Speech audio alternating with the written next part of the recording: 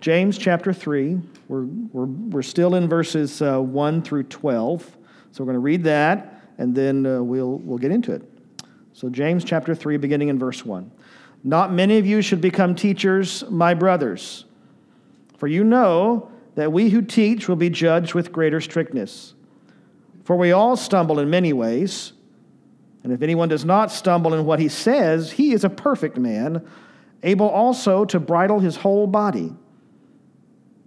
If we put bits in the mouths of horses so that they obey us, we guide their whole bodies as well. Look at the ships also. Though they are so large and are driven by strong winds, they are guided by a very small rudder wherever the will of the pilot directs.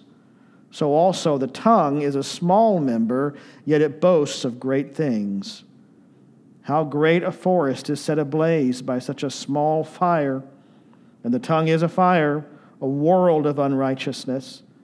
The tongue is set among our members, staining the whole body, setting on fire the entire course of life, and set on fire by hell. For every kind of beast and bird, of reptile and sea creature can be tamed and has been tamed by mankind, but no human being can tame the tongue. It is a restless evil, full of deadly poison. With it we bless our Lord and Father, and with it we curse people who are made in the image and likeness of God. From the same mouth come blessing and cursing. My brothers, these things ought not be so. Does a spring pour forth from the same opening both fresh and salt water? Can a fig tree, my brothers, bear olives, or a grapevine produce figs? Neither can a salt pond yield fresh water. All right. As we work through James, through this letter that he's written to the churches in the dispersion who are not in Jerusalem, they're scattered abroad.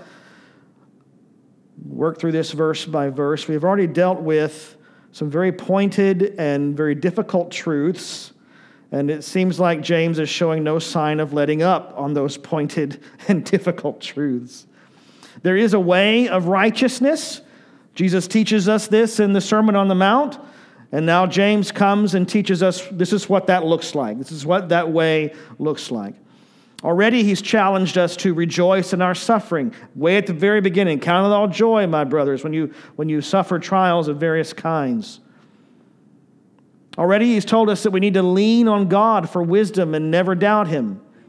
He told us to be mindful of our sin, that our sin comes from our own desires, and we're not tempted by God. You're tempted by what's in you. Amen. And that only God gives only good things.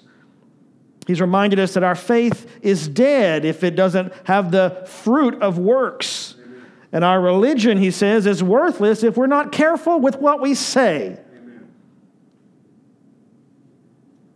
And with that, in chapter 3, he turns his full attention to the most unruly, untamed part of the human experience, our tongue, or specifically the things that we say.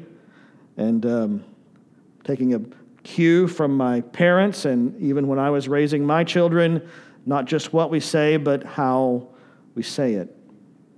You know, even the Scripture, which is holy and righteous, can be used in a hateful way. Amen. Amen. So not just what we say, but how we say it. And James goes full bore at it. In verse 1 of chapter 3, it looks like he turns his attention to directly to those who would be teachers. He says, not many of you, my brothers, should be teachers, for you know that we who teach will be judged with greater strictness. So we covered that in some detail last time. James, he has a particularly urgent warning for anyone who would teach the Word of God. Amen. And, you know, Jesus, since he calls us to be disciple makers, and that's a call that's placed on every Christian, to be makers of disciples, this warning that James gives us about those who teach the Word of God, it should rest on all of us with a great deal of importance. Because if we are to be disciple makers, at some point we will be teachers of the Word of God.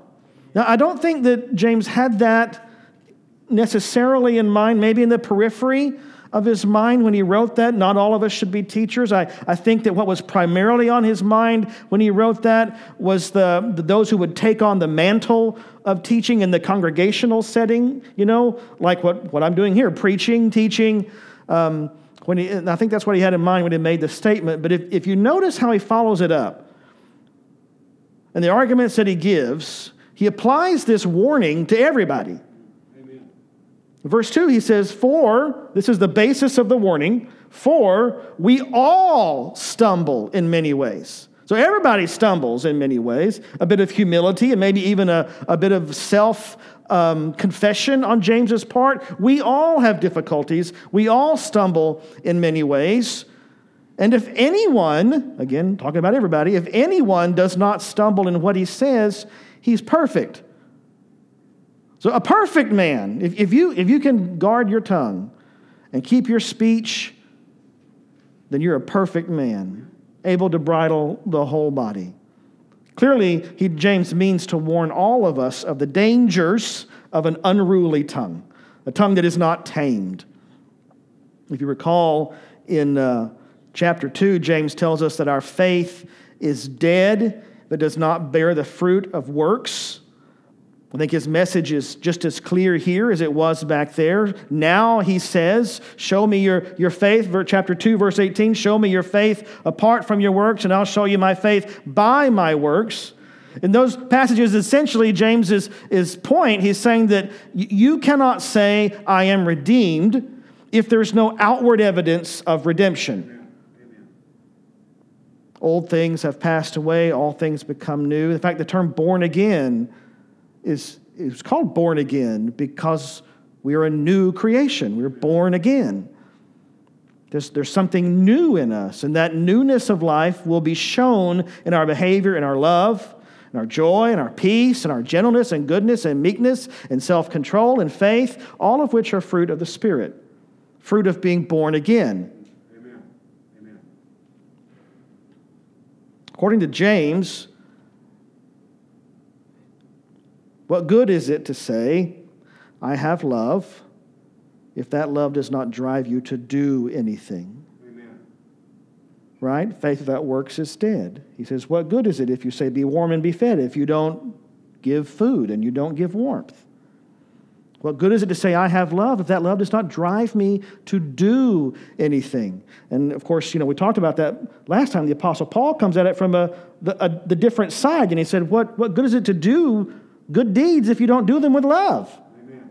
Amen. You give your possessions and sell your stuff, and you have your body in sacrifice and all that stuff. What good is all that if you don't do it with love? So in the same way that James tells us you can't say, I have faith if you don't have works, he teaches us your religion is worthless if you have an uncontrolled tongue. That's chapter 1, verse 26. If anyone thinks he is religious and does not bridle his tongue but deceives his heart, this person's religion is worthless. I don't want worthless religion. Amen. Amen. Any more than I want dead faith. If I'm going to do this, Christian life is not... don't anyone sell you a bill of goods. It's not an easy life. Amen. Amen. Oh, there's joy unspeakable. There's peace that can't be understood or explained, but it's not an easy life. I want this to mean something. If I'm going to do it, I want it to matter. I want it to mean something. So James, as he does, he turns our attention squarely to the tongue, the things that we have to say. He says, make no mistake. The tongue, the things that you have to say, matters. Amen.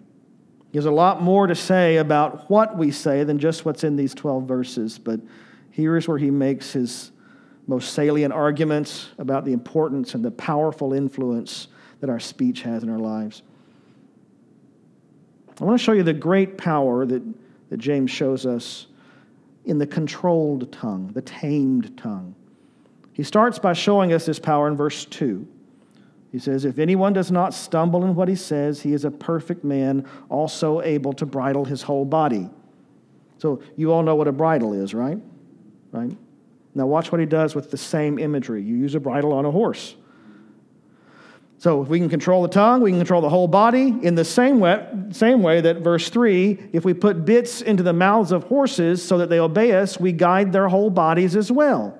So the controlled tongue, the bridled tongue, speech that is guarded and measured and not unruly, has great influence and great constructive power. Amen.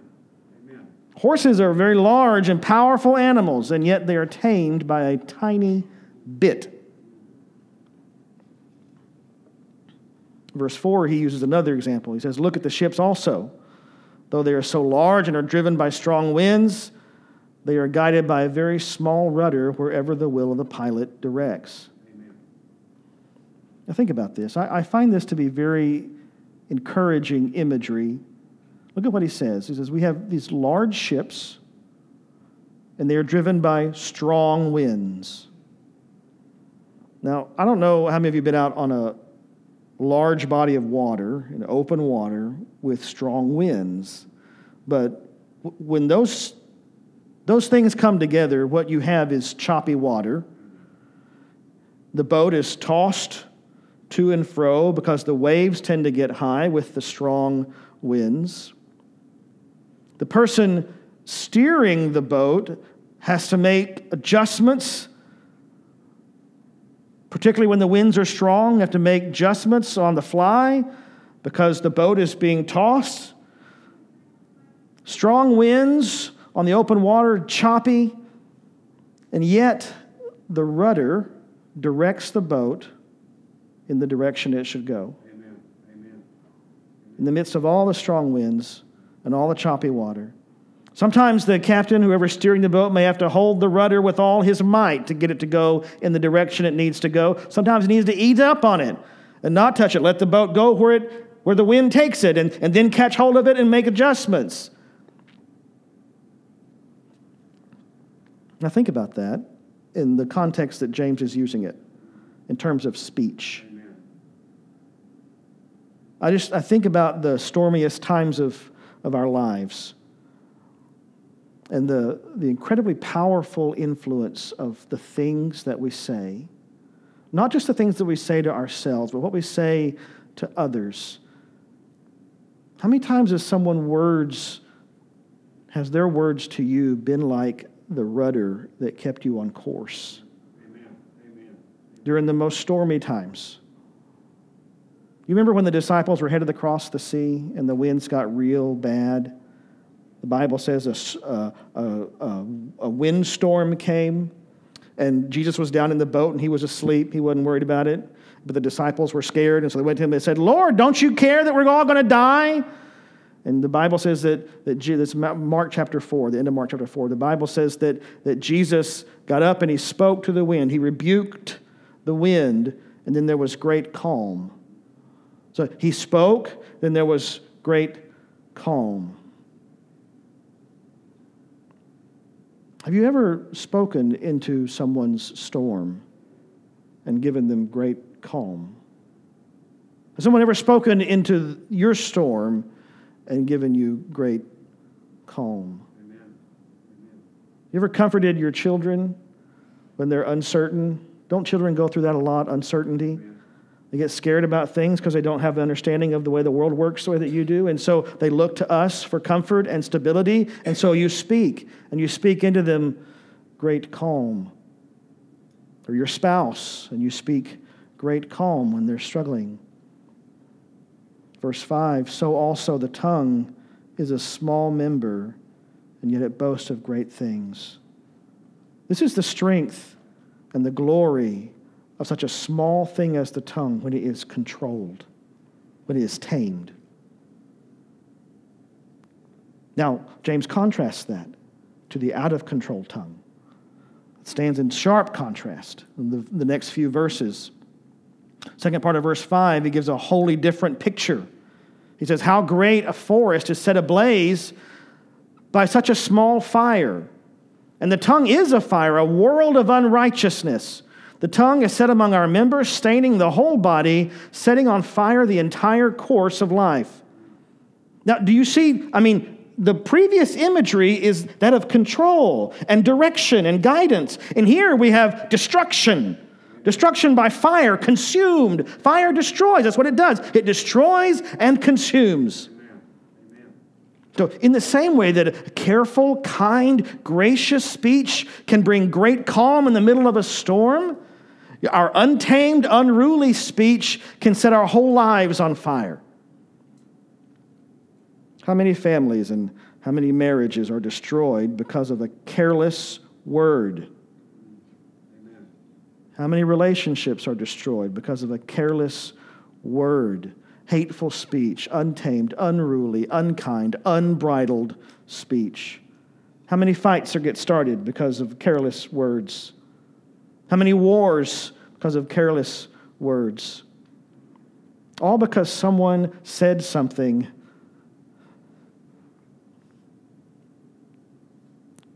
I think about in this day and age, when your words, especially what you put out online, and in the times that we live in, everybody puts everything online. Amen. I mean, it's either recorded by somebody else or you put it out there. So your words, when the Bible said your words will not fall to the ground, I don't know that the biblical writers had this day and age in mind when they said that, but in a very real way, the things that you say get captured forever today. And think about, things that you said 20 years ago, even as a joke, come back to haunt you today. People have lost their jobs because of something they said 20 years ago. It's a joke. They've lost scholarships because they said something 20 years ago as a joke. And lost credibility because they said something 20 years ago. Careless words that come out of their mouth. The tongue can set your whole life on fire and burn it to the ground. It has great influential power, the things that you say. And James said it is set on fire by hell. Now don't pass that over. That's a pretty striking statement. Amen. Proverbs 16:27 says, a worthless man plots evil, and his speech is like a scorching fire. The unruly, untamed tongue is the fruit of hell itself. Now, James is talking about speech that isn't submitted to the Holy Spirit, but it's speech that acts on its own, without regard for the authority and the sufficiency or the example of Christ, a tongue that is not bridled. And I can say that because of what he says in verse 7. He says, for, verse 7. Okay, so what is it there for? So back up. The tongue is a fire. It's set on fire by hell. For, because every kind of beast and bird, of reptile and sea creature can be tamed and has been tamed by mankind, but no human being can tame the tongue. It's a restless evil full of deadly poison. So the tongue that is set on fire, and it stains the whole body, and it sets fire to the entire course of life, is an untamed tongue. Do you see the contrast he draws between tamed beasts that are tamed by man, and our inability to tame the tongue? We're talking about an untamed tongue, which says this is a fire, a deadly fire. It's an untamed tongue. Look at all the creatures that mankind has tamed. And we tame them for our good and for God's glory. One of the first commandments that we're given in the Bible, the Lord said to subdue the earth. We've tamed every manner of beast, all the land. We've brought the land under our submission. We've built walls and dams to hold back the waters. We've even harnessed the power of the wind and the sun. But there was one thing that we cannot tame, and that is our own tongue. Not in our own power. Verse 8, no human being can tame the tongue. It's a restless evil full of deadly poison. In Matthew 15:18, Jesus warned us. He said, but what comes out of the mouth proceeds from the heart, and this defiles a person. What's in your heart comes out your mouth, and that's what makes you defiled. That's what James is getting at. The tongue will set your whole life on fire. Amen. We see how it takes shape back in James. In verse 9, he says, with the tongue, this restless evil that's full of deadly poison, we bless our Lord and Father, and with it, we curse people who are made in the likeness of God. From the same mouth come blessing and cursing. So out of the same mouth, you say, I love the Lord, and then you turn around and speak evil of your brother or your sister. Things like gossip and slander. Now, James puts it as a curse. That's not the same thing as critical speech. There's a little bit of nuance there.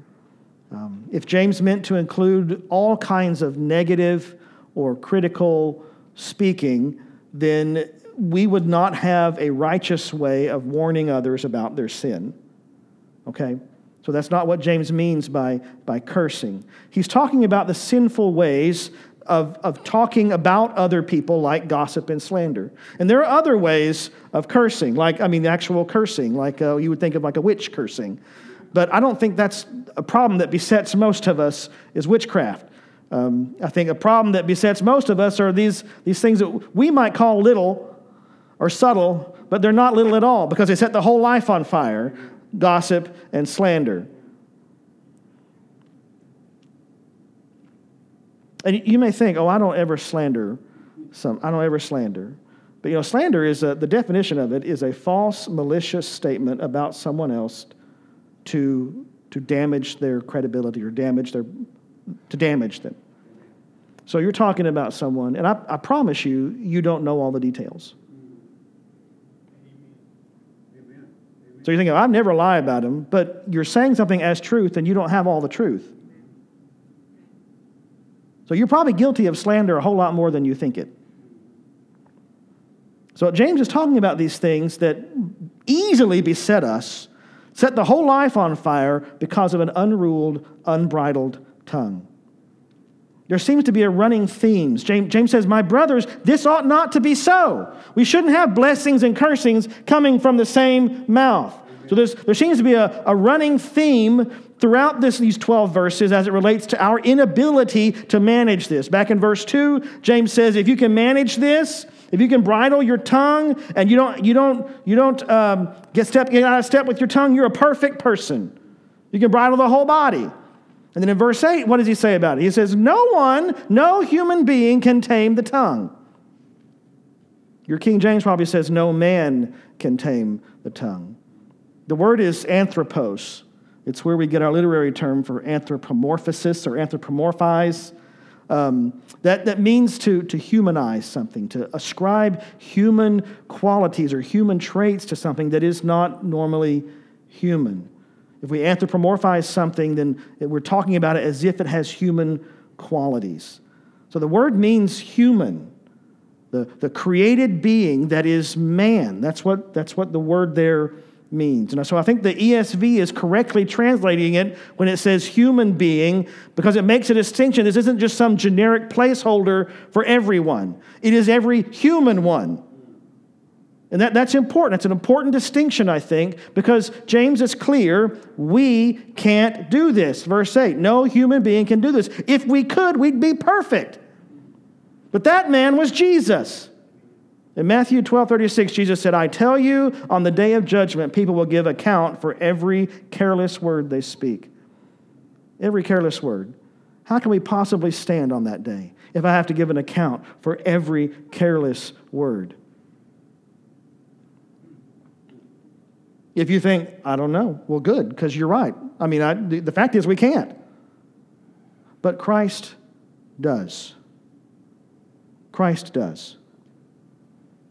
Our inability is Jesus' total ability. Amen. That's why Paul was able to say, I will rejoice therefore in my weakness, because when I am weak, Christ is made strong. Amen. Amen. Philippians 2, chapter 9, therefore God has highly exalted him, Jesus, and bestowed upon him the name that is above every name, so that at the name of Jesus every knee should bow in heaven and on earth and under the earth. Verse 11, and every tongue confess that Jesus Christ is Lord to the glory of God the Father. Jesus brings the tongue, that unruly thing that no man can tame, under submission. Amen. Do you see that? Every knee will bow and every tongue will confess that Christ is Lord. He brings even the most unruly thing, that little thing that boasts great power, under submission. Amen. In the last couple of verses 11 and 12, James seems to be telling us that there is a distinction between the work of the human man through the flesh and the work of Jesus Christ through the Holy Spirit. He says, does a spring pour forth from the same opening both fresh and salt water? Can a fig tree, my brothers, bear olives, or a grapevine produce figs? Neither can a salt pond yield fresh water. So a salt pond cannot yield fresh water. The person who is submitted to Christ cannot be characterized by unruly, untamed speech. Amen. Or, let me turn it around, if you are characterized by unruly, untamed speech, you cannot say, I am submitted to Christ. That's right. Amen. Amen. Remember the fruit of the Spirit? Galatians 5. Love, joy, peace, patience, kindness, goodness, faith, gentleness, self-control. Speech that is submitted to the lordship of Christ is peppered by those things. If those things are in us at all, won't they come out in what we say and how we say it? If love is in you at all, won't it come out in what you say and how you say it? If kindness is in you at all, won't it come out in what you say? If patience is in you at all, won't it come out in maybe what you don't say? Didn't Jesus say that what's in the heart comes out of the mouth? There's a wise old adage, garbage in, garbage out. And I find the Apostle Paul has some helpful advice for us here on how to get our tongue and our speech under control. In Colossians 3:16, he says, let the word of Christ, listen to his words, listen to his instruction. Let the word of Christ dwell in you richly, teaching and admonishing one another in all wisdom. So this is speech now. Amen. The word dwells in you richly, the word of Christ.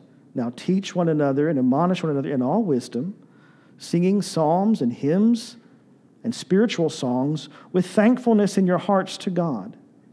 And whatever you do in word or deed, do everything in the name of the Lord Jesus, giving thanks to God the Father through him. Amen.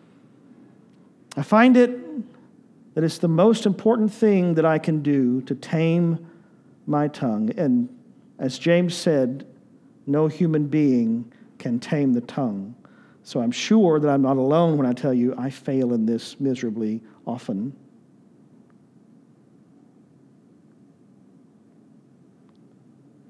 But thanks be to God through Jesus Christ.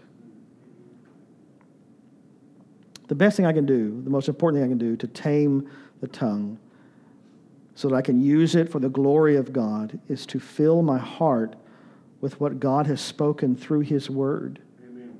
Amen. And to allow his word to live richly in me. So that when I speak, when I teach, when it comes time for me to say anything, it comes out of my mouth in all wisdom, in praises, in words that are glorifying to the name of Jesus Christ. Jesus said, if you abide in me and my words abide in you, let his word come alive in you. Let him live with you, in you, richly. So much so that when you speak, your words are characterized by the fruit of the Holy Spirit. They're loving and kind and gentle and gracious and patient and self-controlled. That's why it's so important that you be under a ministry of the word where the scriptures are taught carefully. Amen. And with grace and love of the Holy Spirit. There's something miraculous that happens in the preaching moment. There's a miraculous grace that God sends through this ordinary, foolish thing that we do called preaching. There's a miraculous grace that causes men to believe. A miraculous grace that opens the eyes of the blind. Amen. Amen. And it brings our thinking and our affections into conformity with the image of Christ. Too many Christians, they fall into the trap of believing that God gives us salvation, but then he just kind of leaves us to our own devices to figure the rest of it out, to figure out the rest of life. He has given us everything that is needed for life and godliness in his word. Amen. Amen. And so we need to see that we need to live by the word. What did Jesus say to the devil when the devil tempted him with bread? Man does not live by bread, but by every word. We need to see that we live by every word that comes from the mouth of God, the words that he has revealed to us in his holy scriptures. God's word sanctifies us. It will cleanse the thoughts of our hearts and purify the words of our mouth. And I'll close with this quote from Sinclair Ferguson.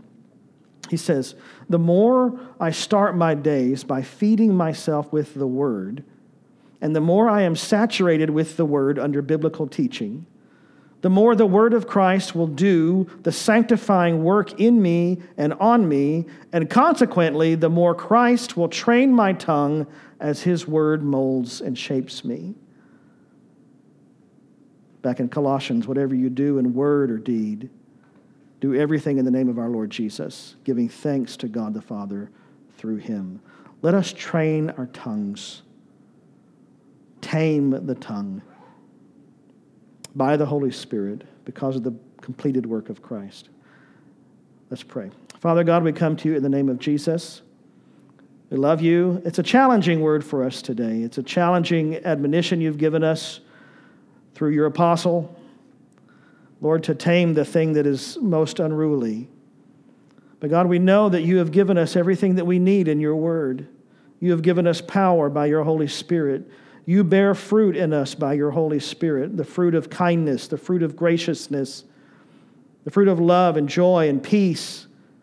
And Father, I ask that you rest upon us and let us be peppered in our speech with those things, Lord. Let us put away all malice and gossip and slander from the things that we say. Let our speech glorify you. In Jesus' name we pray.